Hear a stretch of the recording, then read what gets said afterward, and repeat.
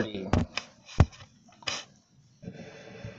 Come to me, all you who are struggling hard and carrying heavy loads, and I will give you rest. Put on my yoke. Learn from me. I'm gentle and humble, and you will find rest for yourselves. My yoke is easy to bear, and my burden is light. It is the word of God for the people of God. We say together, thanks be to God. Friends, will you please pray with me and for me?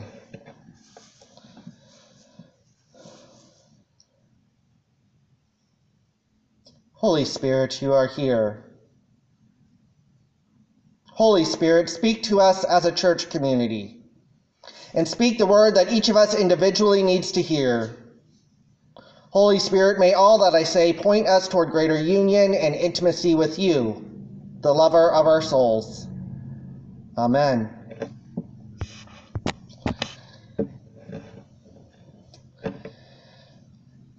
You're sitting in front of your computer, maybe you're in front of your TV, or if you're a real go-getter, you've got your smartphone or tablet out.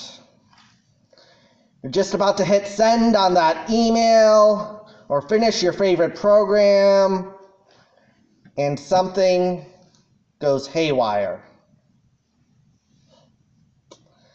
The screen seems to be frozen in time. You have one of those rotating circles of death that some people call it. You try to click your way out of it, and it just seems to be getting worse and worse. Your frustration builds. And if you're like me, you have certain words that you feel the urge to say. So what to do? Well, usually the first step, they say, is to reach for that power plug. Reach for that power button. Restart your device. For whatever reason, the technology we're using has become overwhelmed, and it needed to be reset. Right now, a lot of us have gotten overwhelmed, burned out, and are stuck staring at a screen that is not currently working. We need to hit the reset button.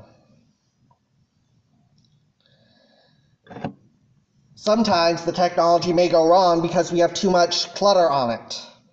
There's a lot of junk that builds up over time that has kept whatever technology you may be using from working the way it was designed to.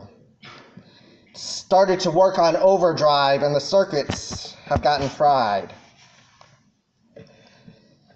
And after this past year, I think that same logic can apply to our spiritual lives. Let's just listen to our scripture today, but from a paraphrase of the Bible. It's called The Message by Pastor Eugene Peterson. He writes this: Are you tired, worn out, burned out on religion? Come to me. Get away with me, and you'll recover your life. I'll show you how to take a real rest. Walk with me and work with me. Watch how I do it. Learn the unforced rhythms of grace. I won't lay anything heavy or ill-fitting on you. Keep company with me, and you'll learn to live freely and lightly. Friends, we are tired. We are worn out. We are burned out. Personally, if I have to troubleshoot any more technology, I may go lock myself in a closet alone for 24 hours.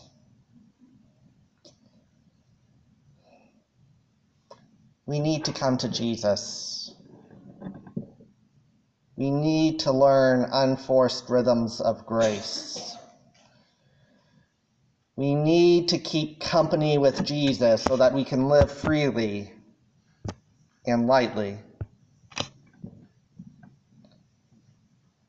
We need a reset in the presence of Jesus. Now, if any of us were asked, has Jesus been present in the past year? We all know the right answer. We all know the type of thing that if you grew up in church, you were taught in Sunday school. But I wonder if we really believe that Jesus has been present. Perhaps we were just been believing the whole time that Jesus will only really be present if we just got things back to the way we knew and understood. Perhaps we've acted in ways that would make others question whether we really believe that Jesus is present.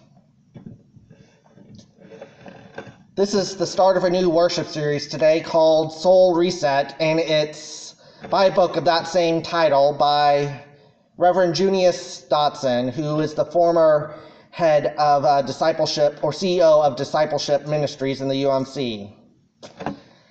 And years ago, Reverend Dotson realized that even as he was the lead pastor of a new church plant that was growing, that was vital, he had become overworked, anxious, and depressed.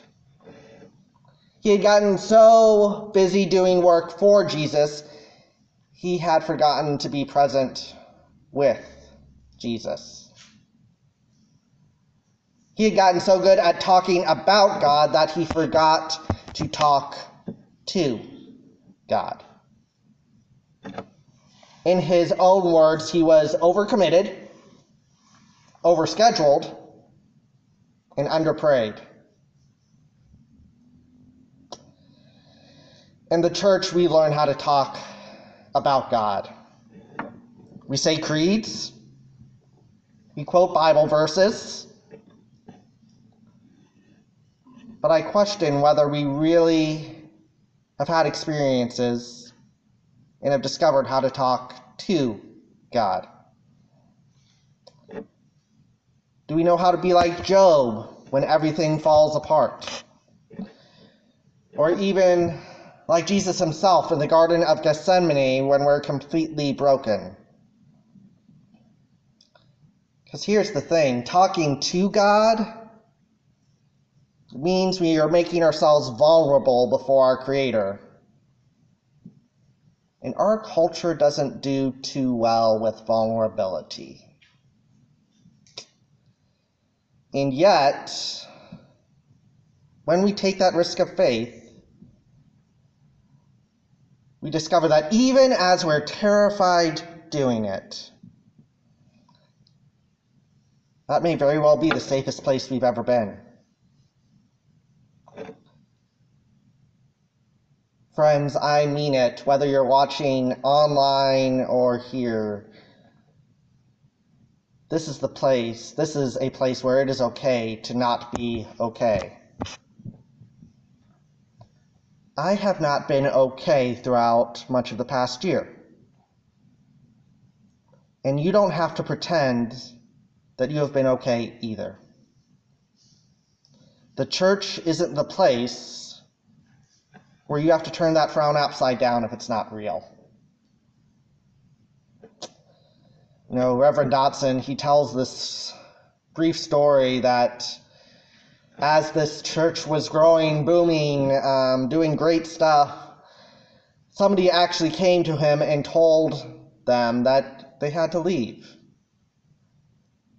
because the church was too joyful, and she didn't feel there was a place to express her sadness. Now, we're called to be joyful, but joyful does not equate dropping sadness. Coming out of this pandemic, which seems a little hard to think as we know what's going on in our local area, that rates are rising, but coming out, which we will eventually, the church needs to be a safe place for people who are experiencing grief, pain, and loss. And we don't do that by pretending everything is okay when it is not okay. Because there's this beautiful part that I love after Easter Sunday when Jesus is resurrected. Like a week later, or I think it was 8 days later, Jesus meets with one of his followers, Thomas, and Thomas is struggling. He's like, how did this really happen? Did Jesus really rise like you all are saying? Is our Savior really alive? And Jesus comes to prove to Thomas. He shares his wounds. He shares his wounds with his follower. When we share our pain, just like Jesus did with Thomas, we can become more whole. And we can experience new freedom in our lives. And that's how we're the place that in a world that is increasingly isolated, where people increasingly feel like they are alone, that's how people can realize that they are not alone. And the reality is, friends, I'm not saying here at Grace, I'm saying as the church as a whole, our world doesn't believe that the church is the place where they can be welcome as they are, whatever that may mean. I remember when I was a depressed teen, and I thought the last thing I needed was the church, because in church you have to act a certain way. In order to fit in, you had to put on that front, you had to look all prim and proper. It wasn't until the end of my freshman year of high school that I realized that wasn't the case. And it wasn't until the pastor named it in front of our entire youth group on a mission trip, naming that I needed help, that I needed care, and that I realized I could bring my whole self to that group. A soul reset isn't about becoming a better church member. We don't do it to become more productive in the world. Although, frankly, it's likely that both of those, becoming a better church member and more productive in the world, will happen when we engage with this. But we reset our souls because Jesus has invited us to do it. He's invited us to give him the burdens so that we can grow deeper in love with him. The call has never been to be a super Christian, whatever that may mean to you. It's to follow and abide with Jesus. Before we can ever think about transforming the world, which United Methodists, that's pretty darn important to us. Our whole mission statement is to make disciples of Jesus for the transformation of the world. That's why we exist. But before we move into that second part of transforming the world, we need to let Jesus transform us.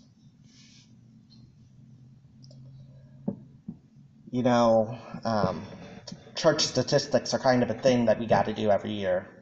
Right, office boy? How many people have there come? How many people are you here every Sunday? We're always asking how many people are coming to church instead of asking who is experiencing transformation at the church.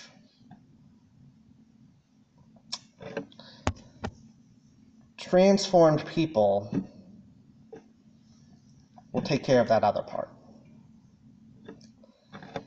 And transformation in spiritual community, in resting and abiding with Jesus, this is what our whole Methodist movement was built on originally. People coming together, experiencing transformation together. And one of the questions they would always ask at these original meetings hundreds of years ago was, they'd ask each other, how is it with your soul? And that's not a question that shows up on our forms, because we can't measure that necessarily. We can't put that down on a spreadsheet. It doesn't fit nicely as an answer on church evaluations. But it's what gives opportunity for God's Spirit to do a new and deeper work in us and through us for the transformation of the world. Because when we accept this invitation to live freely, to live lightly, we can become vulnerable. And our vulnerability might just help others discover the love of Jesus in their own life. Our vulnerability from spending time with Jesus, which isn't just believing the right things, might just lead somebody else toward deeper communion and love with Jesus themselves. When we come together and we ask, how is it with your soul? It's essentially a reminder. Are we centered in Jesus? And if you don't know how to answer that question, and I'm going to be blunt, I barely know how to answer that question right now, then it's time to get back to being centered with Jesus. Not just doing the right, proper spiritual stuff, but to spend time in the presence of God. So here's the invitation this week as we begin this series. Spend time with Jesus. Speak to him. Don't just do stuff for God. Be with God. And I can't necessarily prescribe what that may be for you. For some of you, that may still be doing something. But I am going to describe a process that I believe is helpful. It's actually an insert that got put in your program after randomly last night I thought about this and said I'm going to do it. And for those of you watching online, we'll be sending this out in your email later for you. This is a process that's called the Examen. And it's essentially a process where we desire to see ourselves more clearly in the presence of God. We allow God to examine us and trust that no matter what we may discover, we are God's beloved. Now, if you were to Google the Examen, which is spelled E-X-A-M-E-N, you're going to find lots of different ways of doing this. But here are 3 general guidelines that's in your program and what we'll send out later. We ask God, Where were you present today, but I missed you? And then, can you show me how you were there? Start to examine ourselves in light of where God was present, but perhaps we missed it. You can then ask, hey, God, what am I doing well? Affirm how God has worked in us and through us, and we celebrate the gifts that we have as God's beloved child. And then lastly, we're honest about the darker places. Because as we discover that God is present with us and that we are loved, we ask God honestly, where are we falling short?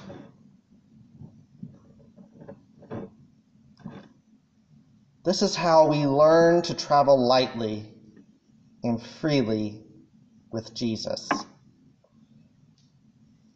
This is how we receive rest from Jesus. This is how Jesus can start slowly chipping away, resetting our souls. And this is how we become more whole. Amen.